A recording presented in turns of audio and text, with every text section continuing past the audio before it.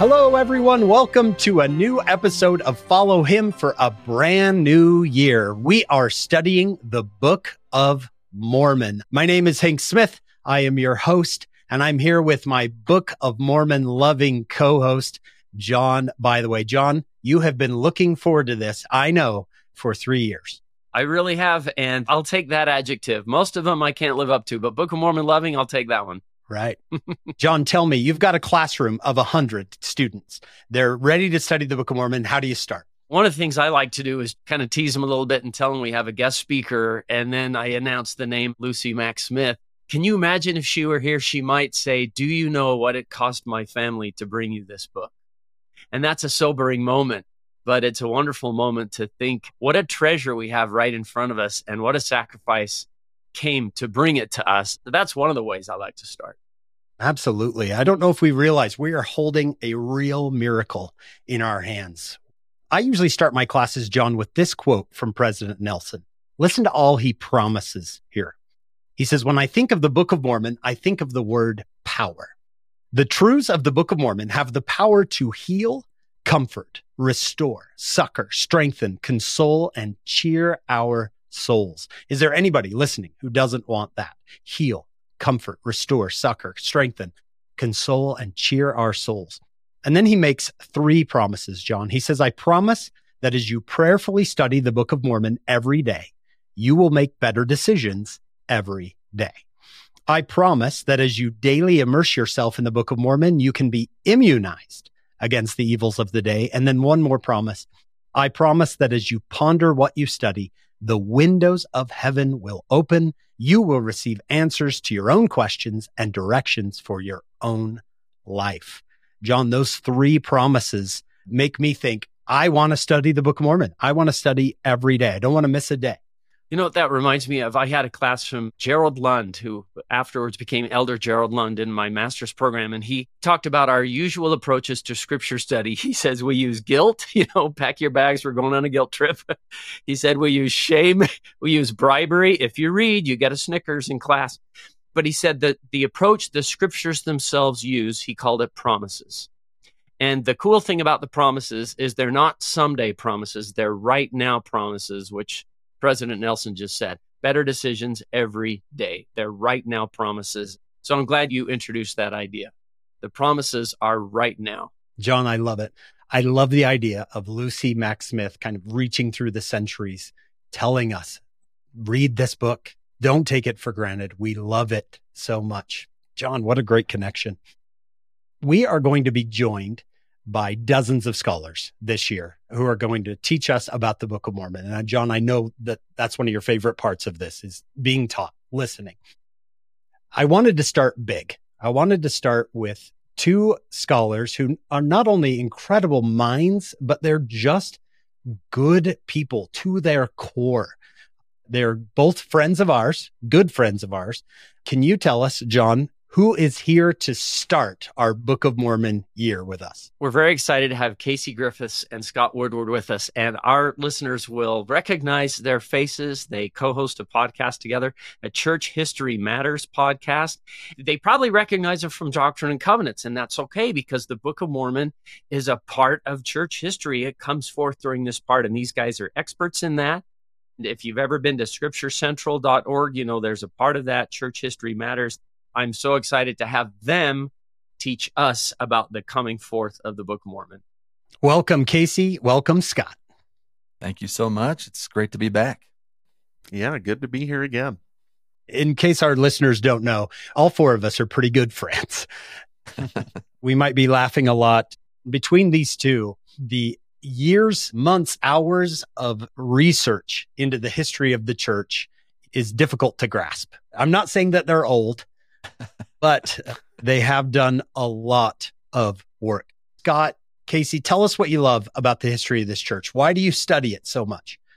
For me, I was probably about 17 years old. I started listening to those Truman G. Madsen tapes. I don't know if you remember those, the Joseph Smith, the Prophet. Truman got me hooked, and I haven't stopped ever since, just continuing to dive deeper and deeper and deeper into church history. And it's been a joy. It's been a testimony strengthening experience, testimony morphing experience. My testimony doesn't look the same as it did when I was 17, but it's rich and beautiful I find a lot of strength in it. I find strength in both the human elements of church history and in the divine. I see church history as a beautiful mix of both.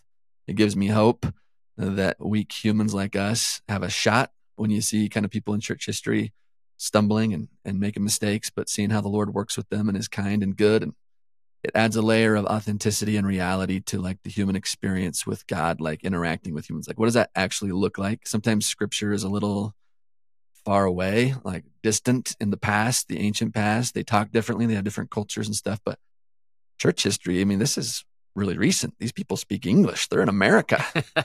Yeah. What does it look like for God to talk with people in Ohio? Like, that's a state in my country. To study church history and the Doctrine and Covenants, it's really rich. It's really vibrant. I love it. Casey, what would you say? I was trying to think of when I got bitten by the bug, and it was probably on my mission when I read Church History in the Fullness of Times, which is still one of the best histories out there, and it's an institute manual. You got it on Gospel Library. I found church history to be really fun and delightful. It was stuff like Brigham Young and Heber C. Kimball got chased by a bear and stuff like that just made me chuckle. And I found, like Scott said, this deep humanity in it. The thing I love about church history is it's a well that just never runs dry. There's so much to study and so many different angles, and I learn something new on a daily basis that just surprises and delights me. And the fact that they didn't have to condense it down to a travel size set of gold plates. There's journals and reminiscences and histories from all over the world, and from women and from men and from different groups and countries and nations. Made it such a vibrant thing to study.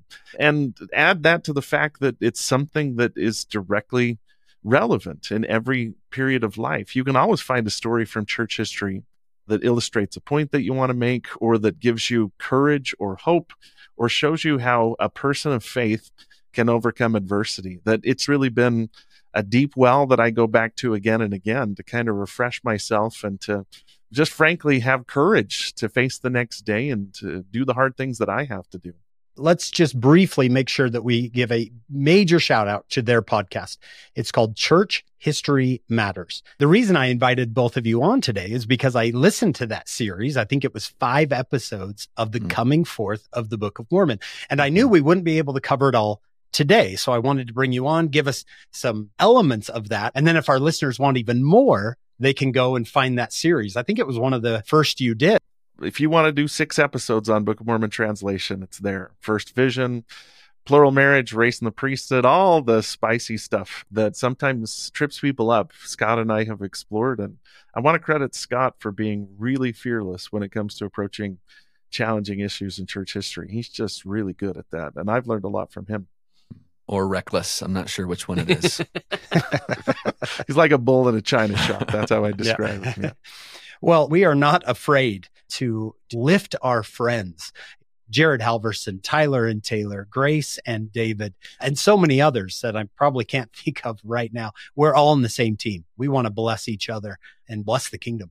Anybody who blesses me, blesses my family, blesses my loved ones, lifts all of us. If you find a flavor that you like, a different faith flavor, if you find a flavor you like, that's awesome. We are all on the same team. A rising tide lifts all boats. Let's jump in. The very first lesson from this Book of Mormon year is called Another Testament of Jesus Christ, the introductory pages of the Book of Mormon. Let me start here. And then Casey, Scott, let's see where you want to go. This is the opening paragraph. Before you even get to 1 Nephi chapter 1, you will notice that the Book of Mormon is no ordinary book. Its introductory pages describe a backstory unlike any other, including visits from angels, an ancient record buried for centuries in a hillside, and a young man translating the record by the power of God. The Book of Mormon is not just a history of ancient civilizations. It seeks to convince all that Jesus is the Christ, and God himself directed how it was written, preserved, and made available to us. This year, as you read the Book of Mormon, pray about it, apply its teachings, invite the Savior's power into your life. And you may feel moved to say, as the 3 witnesses did in their testimony, it is marvelous in my eyes. What a great way to start. Casey, Scott, as you think of the coming forth of the Book of Mormon, what do you think our listeners need to know? what would you say, hey, this is crucial? Before you jump into the text, how are these introductory pages arranged in order to start us off on the right foot? I'd start out by saying this. The miracle of the restoration is in these pages. To an early member of the church, they would not have introduced a person to the church by talking about the first vision. First vision actually comes into its own in the 20th century because it's such a great story about how to search, approach God, and get an answer. But to the early members of the church, the proof that God was among us and that God was moving again was the Book of Mormon. They would talk about how it came forward, how it was the work of an angel, and then they would hand you the book as absolute proof that God is bringing back and restoring all things in one. These opening pages are crucial to understanding not just the Book of Mormon and its story, where it came from, but also what brought everybody together in the early restoration. Because it's fair to say Joseph Smith kept the first vision to himself until a little bit later in his prophetic ministry. The Book of Mormon, on the other hand, was proof positive that he could put into your hands to show that God had spoken to him and that he was more than just an interesting, charismatic preacher, that he was a prophet of God. It's evidence to the early saints that God is working among people again, and that his voice is being heard, and there are prophets on earth once more. Beautiful. Amen. This was the missionary message of the first decade of the church. It was the Book of Mormon. You want to know that the heavens are open? Here's the Book of Mormon. You want to know Joseph Smith's a true prophet? Here's the Book of Mormon. You want to know that the God is speaking again in our day? Here's a copy of the book. You can hold it in your hands. Casey and I have talked about this in the past, that it may have come across to Joseph maybe a little immodest to talk about his first vision. Since he was the only one there, it's kind of taken his word for it. It's maybe more of a personal experience to begin with for him, rather than something he maybe thought was going to be the foundational narrative of the church. In his mind, the thing that people could really grasp onto was the Book of Mormon. This is the evidence of the restoration. This is the evidence that miracles have not ceased. Awesome. My favorite paragraph in Preach My Gospel, first edition, says, throughout history, God has had a pattern of reaching out to people through a prophet, and people have had a pattern of rejecting the prophets and rejecting him. And then it says, consider our evidence that God has reached out again to a prophet and spoken to his children. The prophet's name is Joseph Smith, and the evidence of this is found in a book, the Book of Mormon. I loved the way they put that. God has reached out again, and this time we've got evidence. And here it is, the Book of Mormon. So that's one of my favorite paragraphs in there that summarizes what you guys just said too. Love that. Casey, Scott, as I open the Book of Mormon, another testament of Jesus Christ. I go to my next page, first English edition, published in Palmyra, New York, USA in 1830. Then I go to the next page, the Book of Mormon, an account written by the hand of Mormon upon plates taken from the plates of Nephi. That is called the title page of the Book of Mormon. Yeah. Where did this come from? I mean, this is the first thing I run into. Do I need to know anything about this, or should I just skip it and get to First Nephi? First thing you should know is that this is the actual text of the Book of Mormon. This isn't supplementary material written by someone later on to explain it. I've got here a quote from the History of the Church. Joseph Smith wrote this about the title page of the Book of Mormon.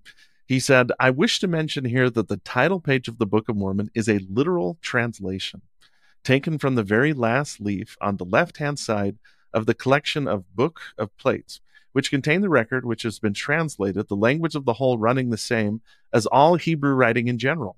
And that said title page is not by any means a modern composition, either of mine or of any other man who has lived or does live in this generation. Sometimes when people say, I started the Book of Mormon, they usually are saying, I read First Nephi 1.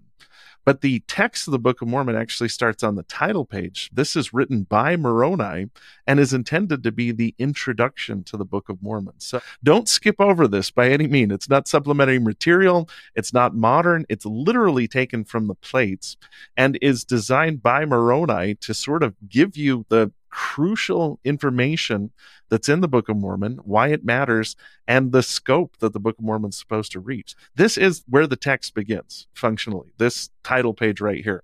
This is so good. And I love the idea of unto all nations. They're parts of my testimony where things that just make sense to me. And one of those that makes sense is manifesting himself unto all nations. And I love that when Jesus leaves this group of the children of Lehi, he says, I'm going to appear to other groups. He doesn't say in one place or many places. I believe it's many places. Thank you for emphasizing that part, manifesting himself unto all nations.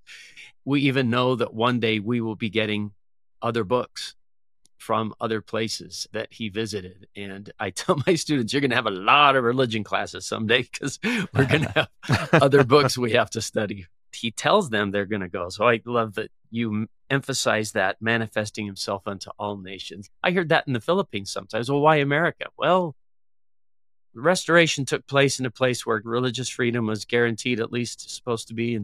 But now this book is a message for the world.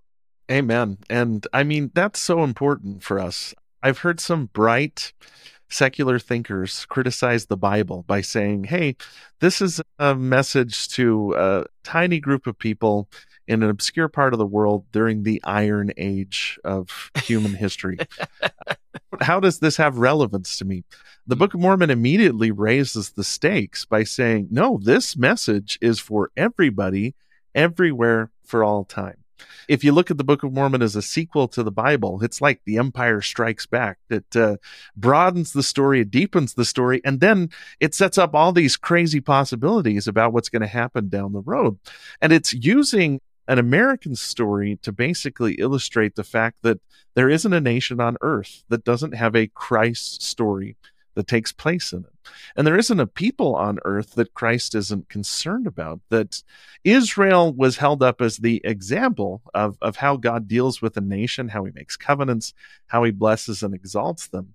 But it's a story that can take place among any nation, among any group of people, and it also lays flat out there who the main character is, which is Jesus Christ. So those three things that Scott mentioned, like I said, knowing what God has done in the past, what he's promised to do for you in the future, and who you need to connect with right now to know how you can be happy, how you can be fulfilled, and how you can gain exaltation are where the Book of Mormon's at. It's a pretty great introduction that sets the stakes and then opens the door to say, we're going to take this little story, which you assumed was about one people, and make it a story about all people.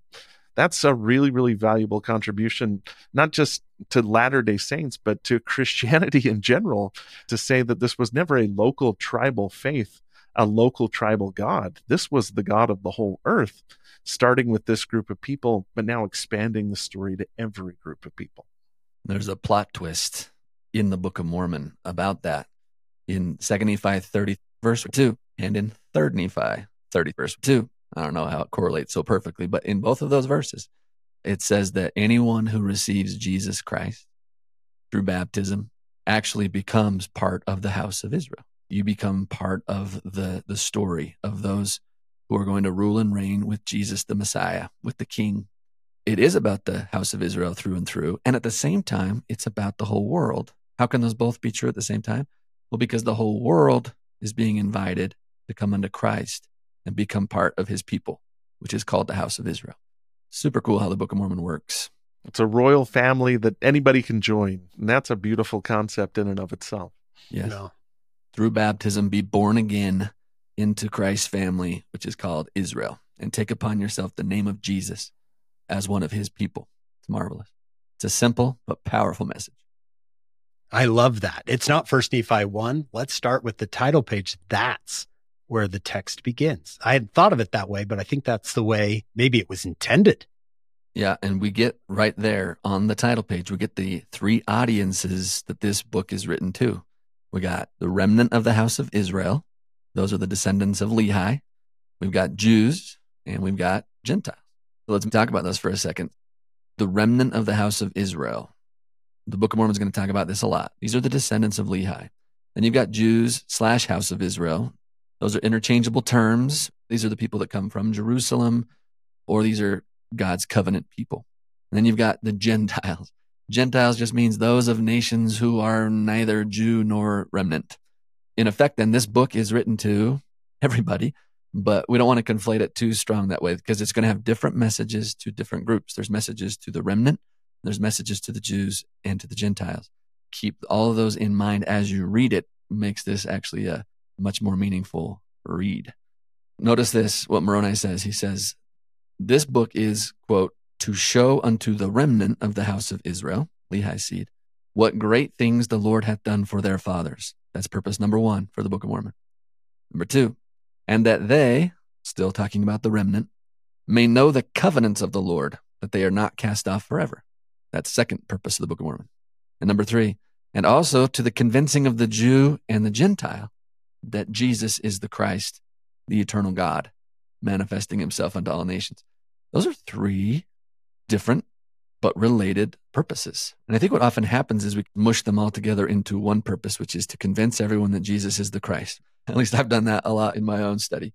But let me try a little thought experiment here for us. I want you to imagine that the 3 purposes of the Book of Mormon are like a 3-piece sound system. Just go with me on this, all right? There's a right speaker, there's a left speaker, and then there's the sound bar in the middle. Can you all picture this? A 3-piece sound system is meant to put out polyphonic sound. When you're watching your favorite epic movie, there are like subtle differences of sound that come from each speaker.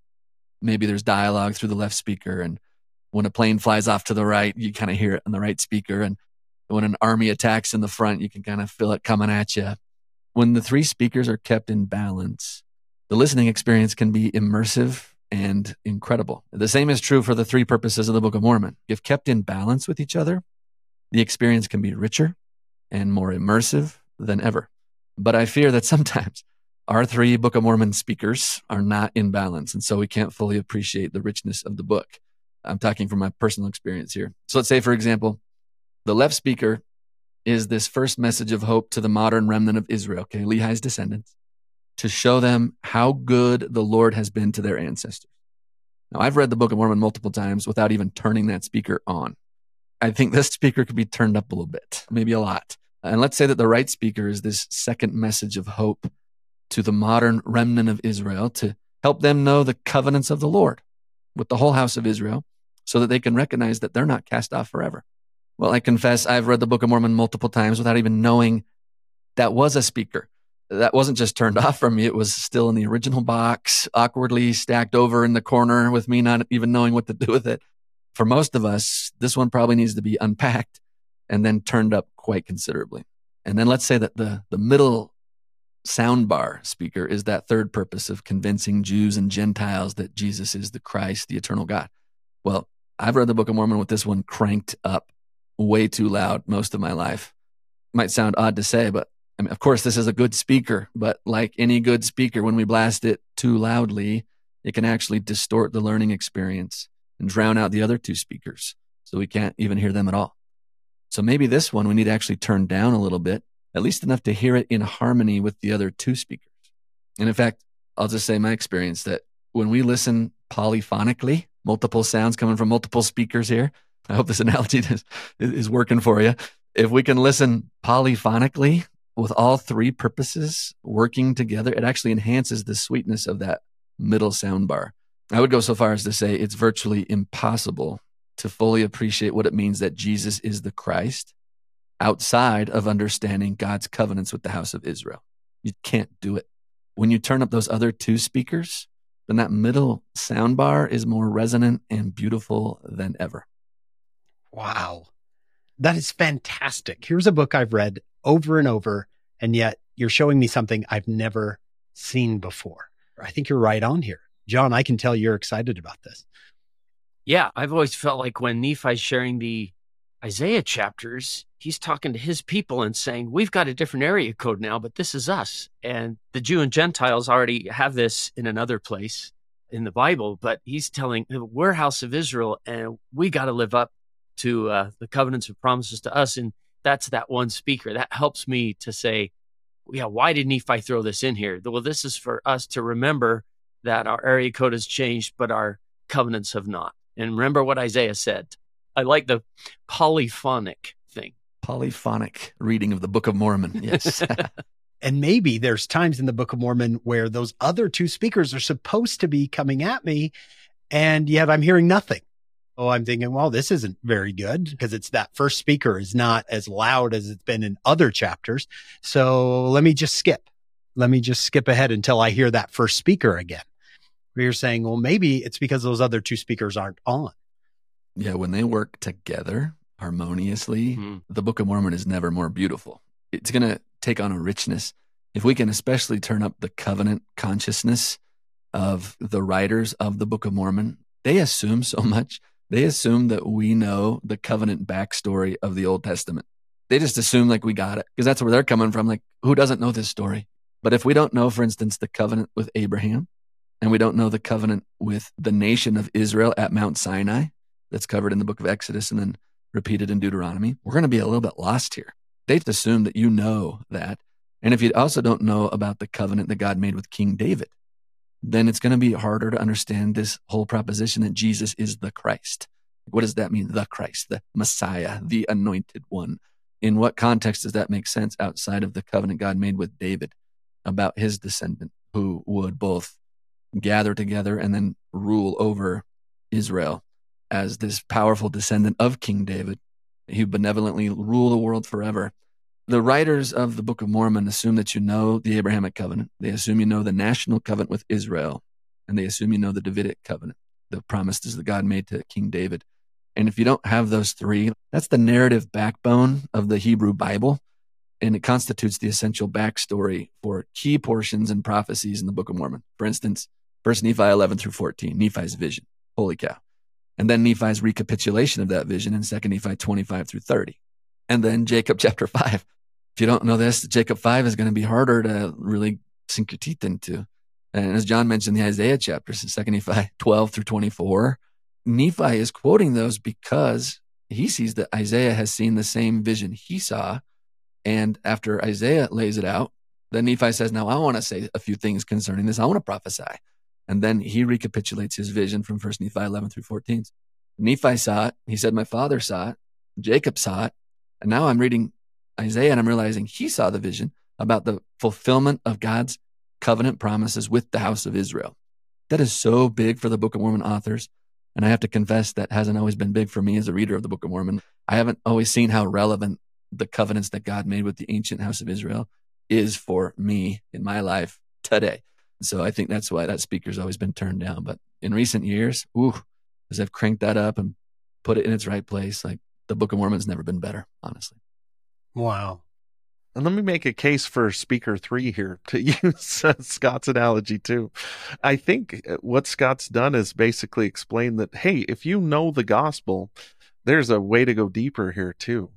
But if you're a beginner also, those words that are put in all caps in the title page, Jesus is the Christ, the eternal God. I've got the 1830 edition of the Book of Mormon pulled up here, and it's that way in that one too, meaning this was very deliberate, that they wanted those words to be emphasized. And not only that Jesus is the Christ, which the Book of Mormon is, to me, the most effective way to introduce someone to that.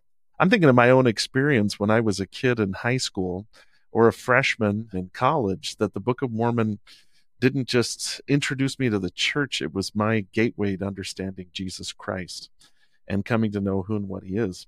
And then it adds in this wonderful phrase where it says, manifesting himself unto all nations.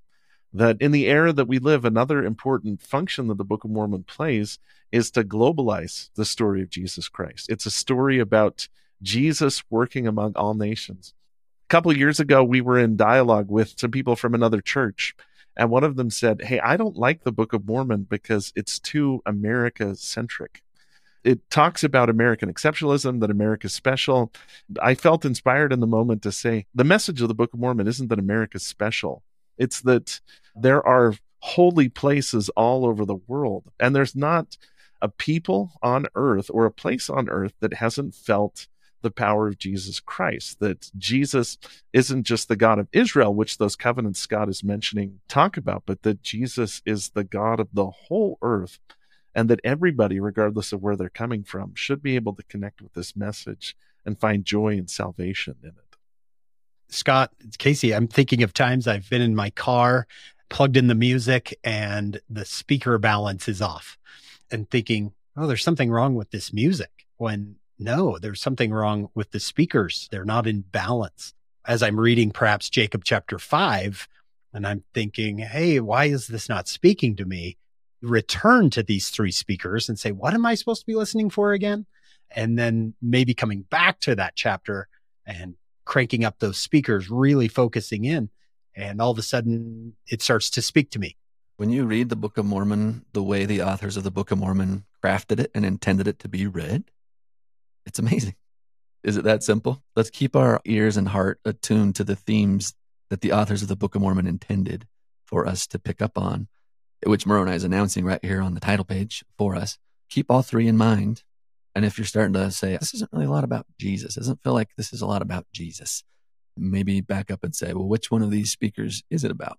At different times, right, different speakers are going to be louder than others. That's the cool thing about surround sound. The right is a little softer than the left at sometimes, and it kind of gives you that immersive experience. And the analogy can only go so far, but they're not all three always playing all at the same time at the same volume. Yeah, that's helpful as a reader to think about that and to consider which of those three or which of the two in balance with each other, or are all three active here? What am I supposed to be getting out of this? Jacob thought he was doing something. Nephi thought he was conveying something really important here. Mormon and Moroni thought that they were abridging something really powerful for us. And if we're not feeling that power, then yeah, maybe just a little readjustment of the speakers will go a long way.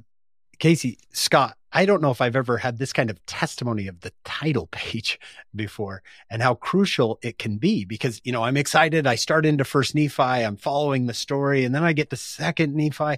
Perhaps I'm losing the energy that I had, and maybe I didn't get the lift off that the title page can give me to help me soar through the book, make it all the way to the end. The momentum. Yeah, the momentum. Now, there's another word I sometimes throw out with my students just for fun. The philosopher Aristotle used the word telos to refer to a thing's purpose, its aim, its end, its ultimate functional reason for existing. Throw up a picture of a toaster and just ask my students, like, what's the telos of a toaster? What's its purpose? What's it made to do? And it's actually made to do one thing. Toast your bread. All right. Maybe throw up a picture of a Swiss Army knife and say, all right, what's the telos of the Swiss Army knife? Maybe throw up a picture of an iPhone and say, what's its telos? Like, some things are made to do many things. And then throw up a picture of the Book of Mormon and say, okay, what's its telos? What was it intended to do? What's its function? Is it more like a toaster where it's made to do one thing, or more like a Swiss Army knife where it can do several things, or more like an iPhone where it can do a lot of things? There were some minds behind this book, just like there were minds behind the creation of the toaster and the creation of the Swiss Army knife and Steve Jobs behind the iPhone.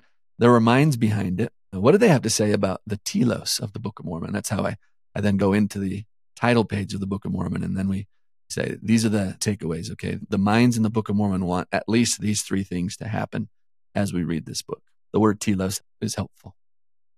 The last sentence in the title page says that ye may be found spotless. And one time, I guess I got bored and started looking for every instance of spotless and unspotted and without spot in the scriptures. President Packer said something like repentance is like soap. And the scriptures speak of being cleansed through Christ's blood, which we usually think of as blood stains, but Christ's blood cleans. You've probably all heard the idea that you tell them what you're going to tell them, and then you tell them, and then you tell them what you've told them. If the title page is tell them what you're going to tell them, then the last page would be tell them what you've told them. I see in the title page, I see covenants, I see Christ, and I see spotless. And I look at Moroni 10, the last verses, and I see that the covenants of the eternal Father which he hath made unto thee, O house of Israel, will be fulfilled. Yea, come unto Christ. There's covenants, there's Christ. And verse 33, that ye become holy without spot. I see covenants, I see Christ, and I see you can become spotless through the atonement. So tell them what you're going to tell them what you've told them on the last page. There's one more thing we haven't mentioned on the title page here, and that is this part. Moroni's insecurity. He says, now if there are faults, they are the mistakes of men. Wherefore condemn not the things of God. Moroni is very self-conscious of the possibility of errors in his record. He knows his own inadequacies. He knows the inadequacies of the other writers. I love what he's saying here. If I could restate it, I would say, prophetic fallibility does not negate the work of God. For me, it only makes it all the more marvelous because of what it shows us about what God can do through flawed mortals. Exhibition A here is the Book of Mormon. Look at what God can do through flawed mortals. And Moroni is very conscious of that. Ether chapter 12, he's having a bit of a venting session with the Lord. And he's saying, Lord, the Gentiles are going to mock at these things because of our weakness in writing. He's definitely the most self-conscious of the prophets, I feel like. But that's the miracle. Think of it. This incredible book, tooled to do so many eternally vital things, was produced by a series of ancient authors who weren't even college graduates, to say nothing of the very rudimental literacy of its 23-year-old modern translator. If there are faults, they are the mistakes of men, but please don't let that overshadow the fact that this comes from God. Both of those are true at the same time. That's so wonderfully human of Moroni, too. He's so insecure about his writing, which, boy, I can relate to. But sometimes I want to just give him a pat on the back and say, hey, you're actually a brilliant writer. Yeah.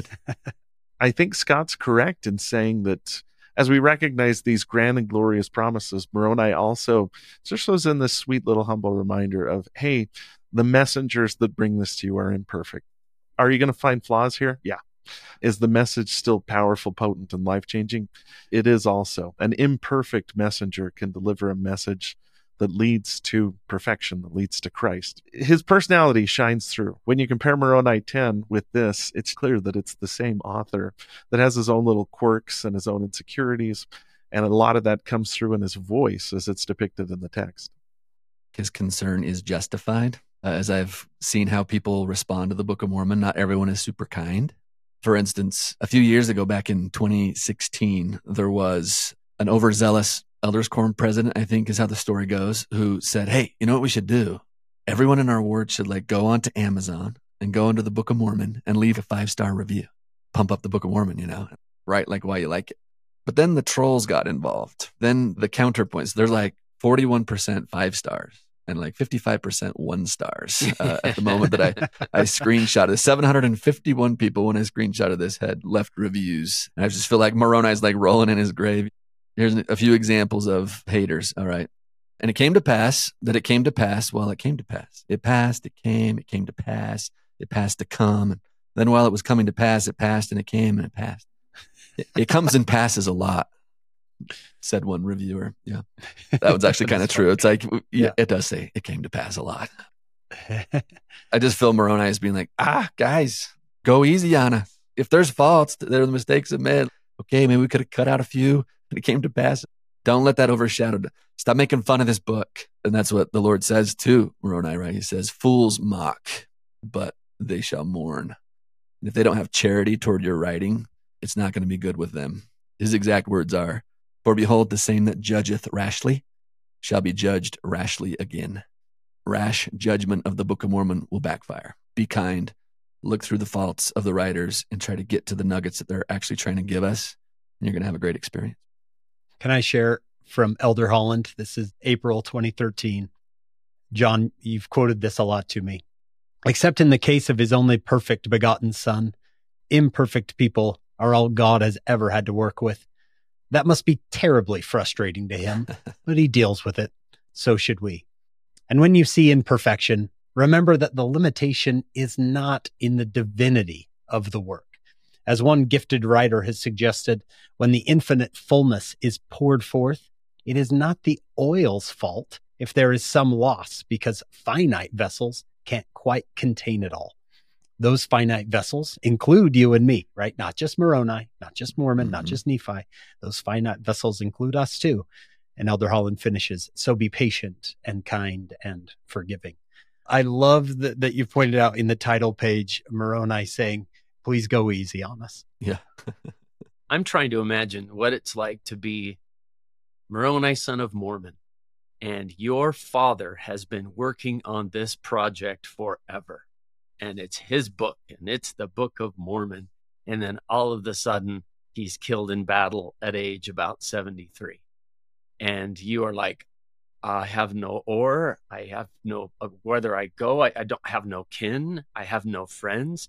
The way Mormon chapter 8 starts, where am I supposed to finish this? Do I have to finish this? And he has to finish his father's work. And I've always felt that's part of his insecurity that it sounds like is coming through is this wasn't my plan. This was my dad's project and his work. And now I have to finish it. And I hope I'm doing okay, Dad. I mean, sometimes I look at it that way, that this wasn't the way I think Mormon expected it to finish. I think he thought his dad was going to be done with it. I think in the spirit world, the three of them, Joseph, Mormon, and Moroni, trade the plates on each other's mantle. Like, hey, it's my turn. As I keep going in the Book of Mormon, I run into the testimony of the three witnesses, and just a paragraph later, the testimony of the 8 witnesses. And then there's 11 names here that if I'm a first-time reader, who are these people? What's happening here? Casey, can I ask you, what do I need to know as I head into these 2 testimonies of these 11 men? There's 3 witnesses that saw the angel and the plates and heard the voice of God. They have kind of a supernatural experience. They're all people that are deeply involved in the translation of the Book of Mormon. Oliver Cowdery is the primary scribe for almost the entire text. David Whitmer is associated with Oliver Cowdery, brings them to his family's farm, and that's the place where Joseph and Oliver are residing when they complete the translation of the Book of Mormon. And then Martin Harris is well known too. He's one of the earliest scribes. Emma Smith's probably the first scribe from what we can tell. Martin's the scribe for the lost portion of the manuscript, which is a whole other episode in and of itself. But those 3 have a supernatural experience, and I'll come back in a second and go into more details. I'm just giving you an overview here. Then you've got the 8 witnesses. The 8 witnesses don't have a supernatural experience. Their experience is very much physical. They see the plates, they handle the plates. We even have a piece of paper where one of the 8 witnesses, we believe it's John Whitmer, transcribed characters from the plates. One of the things that the witnesses are designed to do is to operate together. B.H. Roberts pointed out that what happens to the 3 witnesses is very much supernatural. What happens to the 8 witnesses is very much natural. Critics of the Book of Mormon, for instance, could say, hey, these 3 guys were hallucinating. They had a shared hallucination, however that works. That's how you account for what they saw. Well, that doesn't account for the 8 witnesses who saw a set of plates. On the other hand, people could say, well, Joseph Smith just made a fake set of plates. That doesn't account for the 3 witnesses who saw something supernatural. It's very much by design that the 2 sets of witnesses are designed to work together. And by the way, there's a 12th witness, which you got to add on the next page, which is Joseph Smith. You add 3 plus 8 plus 1, that's 12. That's a nice number when it comes to witnessing things. And then if you want to, you can even add in Mary Whitmer, who also saw the plates and the angel. That gives you a baker's dozen, 13 people. To the early saints, to us today, this is really important stuff, because a common criticism of the Book of Mormon is, where are the plates? Why don't you just show us the plates? Even if we have the plates, I don't know if it would make that big a difference, because the message cuts to the quick. You have to make a decision about it. But the fact that we have so many witnesses, and if I was going into court and I had 13 witnesses at my back, I could pretty much win any case. We might not have the plates, but the next best thing is to have 13 people who, by the way, never ever denied their testimony, in spite of what must have been massive pressure to do so. Like I said, starts us down the path. And if you're a critic of the Book of Mormon, this would keep me up at night. Why were all of these people so willing to sacrifice and give up so much if this isn't true? But they do, and what they go through is pretty incredible as well. Doctrine and Covenants 17 actually gives a list of what the 3 witnesses are going to see. And section 17 says they'll have a view of the plates, which they all describe in detail. David Whitmer, who I'm going to use as my example here, said, we not only saw the plates of the Book of Mormon, but also the brass plates, the plates of the Book of Ether, the plates containing the record of the wickedness and secret combinations of the people, down to the time of their being engraved, and many other plates. He says, the fact is, it was just as though Oliver and I were sitting here on a log. We were overshadowed by a light. It was not the light of the sun, not like that of a fire, but more glorious and beautiful. It extended away around us. I cannot tell how far, but in the midst of this light, about as far off as he sits. And in this interview, he pointed to his nephew, John Whitmer, and said, as it appeared in a table and many records or plates on it. These guys not only see the gold plates that are associated with the Book of Mormon, but they see all these other numerous records. Then section 17 says they're also going to see the breastplate, because there's a breastplate associated with this, the sword of Laban, which they also testify that they saw, the Urim and Thummim, or the Nephite interpreters that are used to translate the Book of Mormon. And then section 17 mentions that they will see the miraculous directors, which we assume is a reference to the Liahona, the actual Liahona from the Book of Mormon. There's all these relics that belong to the Nephites that are passed down, and the three witnesses see all of those things. And like I said, the three witnesses all have sordid histories with the church. All three of them are excommunicated or leave the church. We're not certain if Martin Harris left the church, but none of them ever deny their witness. Martin says, I didn't leave the church left me. Yeah. Right. Martin Harris is the one that we don't have any record of an excommunication, so we don't think he was excommunicated from the church, but he definitely was not closely affiliated with the church for a period of decades and never denies his testimony. On the other hand, David and Oliver are both excommunicated from the church. You can go to the Joseph Smith Papers site and actually look up the minutes from their excommunication hearing. It's painful for them. It's very painful, and yet they never deny their testimony of the Book of Mormon either. They stay true to it. In fact, they give numerous speeches when they're outside the church, write letters, and continue to bear testimony of the Book of Mormon. For instance, the earliest record, and Scott and I did an episode on this a couple weeks ago, November 1829, Oliver Cowdery writes a letter where he tells somebody about the experience. If you're looking at timelines here, the Book of Mormon is received by Joseph Smith in 1827, translated primarily from April to June of 1829. And it's sometime in the summer of 1829 that they have this experience where they see the angel and behold the relics as well. This letter is from November 1829. If you're a historian, that's really close to the time of the event. This is as accurate as we would expect it to be. Oliver writes to someone saying, this record gives an account of the first inhabitants of this continent. It is engraved on plates which have the appearance of gold, and they are of very curious workmanship. It was a clear, open, beautiful day, far from any inhabitants, in a remote field, at the time we saw the record of which has been spoken, brought, and laid before us by an angel arrayed in glorious light, ascend out of the midst of heaven. Boom! Within a couple months, Oliver is explaining the experience, and not in vague terms, like I had a sort of fuzzy vision. It's a beautiful, clear, open day, and we saw this angel descend from heaven. There's a lot to process there. This guy's seen an angel. You can go to Martin Harris's grave. It's in Clarkson, Utah. I drove my family up there. I made my kids stand on the grave, and I said to them, you are standing on the grave of someone who saw an angel. And I remember my son's words were, are we going to go to Hardee's after this? Because I'm really hungry.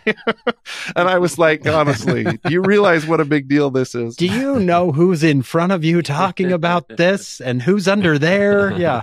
I should have fed him before I took him there in retrospect. But still, the fact that where we're living is 2 hours away from the grave of someone who certifiably saw an angel is, to me, an amazing, amazing deal. Now, speaking of Martin Harris, I want to quickly go through the evidence. These three witnesses were interviewed numerous times. They all live for decades after. Oliver Cowdery is the first to die. He passes away in 1850.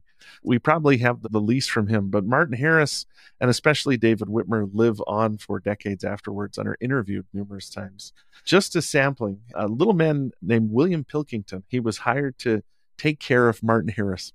And Pilkington says, I heard Martin bear testimony scores of times. This is after Martin has rejoined the church and traveled to Utah. Now he's living in Clarkson. Pilkington, this is William Pilkington, said that the day before he died, Martin Harris shared his testimony, even asking William, who's 14 years old at this time, to hold up Martin's right hand while he spoke. So Martin is so weak, he can't hold up his own right hand. He asked this 14-year-old, who's his paid helper, to raise his hand for him. According to William, this is what Martin said. Just as sure as you see the sun shining, Just as sure I am that I stood in the presence of an angel of God with Joseph Smith. I saw him hold the gold plates in his hands. I also saw the Urim and Thummim, the breastplate, the sword of Laban. I saw the angel descend from heaven. The heavens were then opened, and I heard the voice of God declare that everything the angel had told us was true, and that the Book of Mormon was translated correct. I was commanded by God's voice to testify to the whole world what I had seen and heard. Day before he dies, July 8th, 1875, according to William Pilkington, Martin Harris bears his testimony of the Book of Mormon. Never denies it, as far as we know. David Whitmer is probably the most challenging, I guess. He's the one of the three that never rejoins the church. Oliver Cowdery is excommunicated in 1838, but he rejoins in 1848 and dies in the faith in 1850. Martin Harris never excommunicated, reaffiliates with the church, dies in 1875. David Whitmer never rejoins the church. David Whitmer is more than willing to be interviewed when it comes to this. I've got a book on my shelf called David Whitmer Interviews that Lyndon Cook put together. It's about this thick, and it's just his interviews on the Book of Mormon. And he is crystal clear. But to give you an example, David in 1887, the year before he dies, makes this statement directly refuting two encyclopedias. They were the American Encyclopedia and the Encyclopedia Britannica. Remember when there used to be TV ads for those? Both had published articles saying that the witnesses had denied their testimony. This is what David Whitmer writes. He says, "It is recorded in the American Encyclopedia and the Encyclopedia Britannica that I, David Whitmer, have denied my testimony as one of the three witnesses to the divinity of the Book of Mormon, and that the other two witnesses, Oliver Cowdery and Martin Harris, denied their testimony to that book. I will say once more to all mankind that I have never at any time denied that testimony or any part thereof. I also testify to the world that neither Oliver Cowdery or Martin Harris at any time denied their testimony. They both died reaffirming the truth of the divine authenticity of the Book of Mormon. I was present at the deathbed of Oliver Cowdery, and his last words were, 'Brother David, be true to your testimony of the Book of Mormon.'" The way you connect the witnesses is Martin Harris is kind of like the weird uncle of the Restoration. He's this figure that's not connected, but David and Oliver are deeply connected. They're brothers-in-law. Oliver marries David's sister, Elizabeth. After Oliver rejoins the church in 1848, instead of going west, he goes to Richmond, Missouri to try and get his in-laws to rejoin the church. They don't, and Oliver passes away while he's there. But they're there at the deathbed. And that's what every one of the Whitmers say that Oliver did. On his deathbed, Oliver bore a final testimony of the Book of Mormon, said that it's true. We don't know where Oliver's buried, but I've been to David Whitmer's grave in Richmond, Missouri, and his headstone, actually, the guy's headstone, has the words, "The record of the Jews and the record of the Nephites are one. Truth is eternal," chiseled into the headstone. I would suggest that if you're having something chiseled into your headstone, you're pretty serious about it. He wanted this witness to be there. And this is a guy who isn't part of the church at this point, who has not a lot of good things to say about Joseph Smith because he's still angry 40 years later over his excommunication, but refuses to deny that he saw an angel, saw the relics, and that the Book of Mormon was true. How much more powerful than that can you get? Incredible. It used to bother me that the three witnesses got excommunicated or were out of the church. I would cock my head and be like, how on earth could those three be out of the church if what they said was actually true? And it used to bother me. But the deeper I dug into that and researched their lives, like you're saying so well, Casey, they were adamant to the core that their experience was legit. They lost faith that Joseph Smith was still a prophet of God and that the church that he organized was the only way to come unto Christ. But they never for 1 second questioned the authenticity and validity of their experience. I found a great quote that brings this home from President Henry B. Eyring. This is back in 2003. This is how he framed it, which I thought was perfect. He said, "The three witnesses never denied their testimony of the Book of Mormon. They could not, because they knew it was true. They made sacrifices and faced difficulties beyond what most people ever know. Oliver Cowdery gave the same testimony about the divine origin of the Book of Mormon as he lay dying." Casey just mentioned that. And then he says, "But in the times of trial, they wavered in their faith that Joseph was still God's prophet. and that the only way to come unto the Savior was through his restored church. And then he drops this line, that they continued to affirm what they saw and heard in that marvelous experience during long periods of estrangement from the church and from Joseph makes their testimony more powerful. Thought about that a lot, and I wholeheartedly agree with that. There was no possible conceivable ulterior motive that could keep these men continuing to testify of the authenticity of that experience and yet speak, especially David Whitmer, so outright against Joseph Smith. I have a picture of a handwritten note from David Whitmer in response to a Mr. Robert Nelson back in July of 1887. Robert Nelson had asked about his experience. Is it really true? David Whitmer says this. He says, "Dear sir, I did see the angel, as it is recorded in my testimony in the Book of Mormon. The book is true," and he underlines, "is true." And then he says, "But the gathering to Jackson County, Missouri, I think was a little too hasty," and he starts to complain about Joseph Smith. But then it's just like right in the same, like, he had a big problem with Joseph's polygamy. He had a big problem with Joseph even organizing a church. And he thought that was a little arrogant. He has all these funny, quirky little things against Joseph Smith. But Book of Mormon, absolutely true. No question. Not for a second. God chose his witnesses wisely on that score. Knowing that they would do what they did is perfect, because it does take away all of the ulterior motives that one might have. If they were angry at Joseph Smith, there are no three men better positioned to hurt him than these three men. If their testimony is false, they are co-conspirators with Joseph. And when Joseph allows them to get out of the church, if this was false, game over for Joseph Smith, because these guys can really hit him where it hurts. They can expose that, yeah. Pull the carpet right out from underneath the whole narrative. Yeah. But if an angel of God commanded you to bear witness of this, and you heard the voice of God bear witness and say that you'd be accountable before the judgment seat of Christ for how well you actually bear witness of this book, not about Joseph Smith, not about the church, but about this book. If that was an authentic experience, then their behavior makes total sense. It's pretty remarkable. Yeah, and there's a tendency on our part sometimes to criticize these guys. Like, why did they leave the church? I'm not going to deal with that, but as witnesses of the Book of Mormon, they are stellar. They never falter. They never have a weak moment. We're still finding stuff that shows this. There's a manuscript written by this early apostle named William McClellan that was only published a couple years ago. They did work it into saints, but it was during the Missouri persecutions, and McClellan is literally hiding out in the woods for fear of his life. And according to McClellan, he comes across Oliver Cowdery and David Whitmer, who are hiding in the woods as well.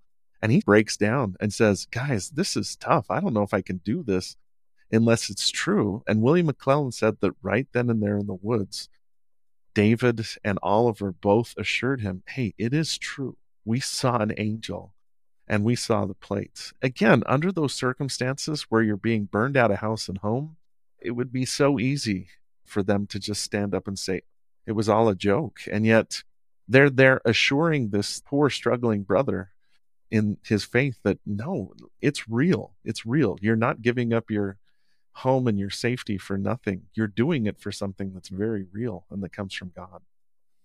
I honor these men for their integrity, even if they did have maybe some personal failings along the way. They weren't perfect. We could go back to the title page of the Book of Mormon. If there are faults in these three witnesses, they are the faults of men, but don't let that overshadow the power and consistency of their testimony of the Book of Mormon.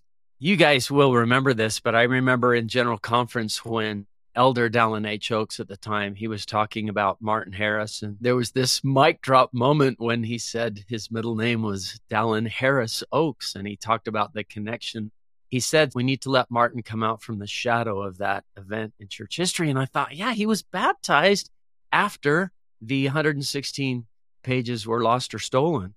Do we believe in baptism for the remission of sins? Yeah.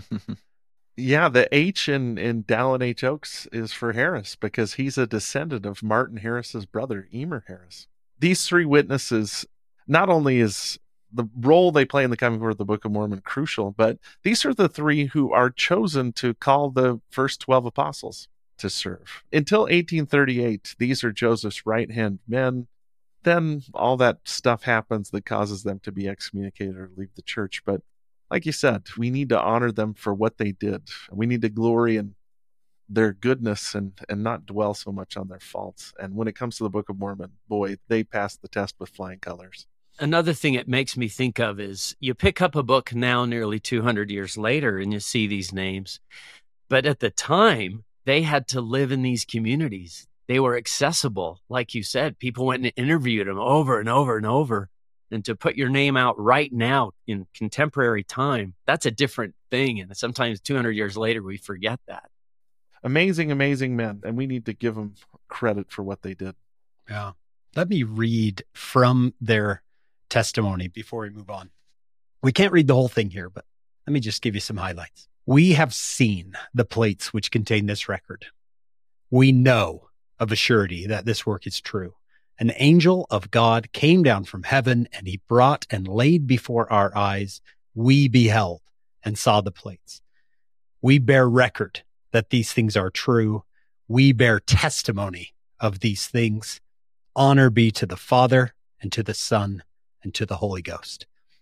That is a powerful message that speaks through the centuries. Coming up in part 2 of this episode. We had a strange event happen on my mission where these elders felt like demonic spirits were influencing an investigator, and we were all panicking. We called our mission president. Our mission president said,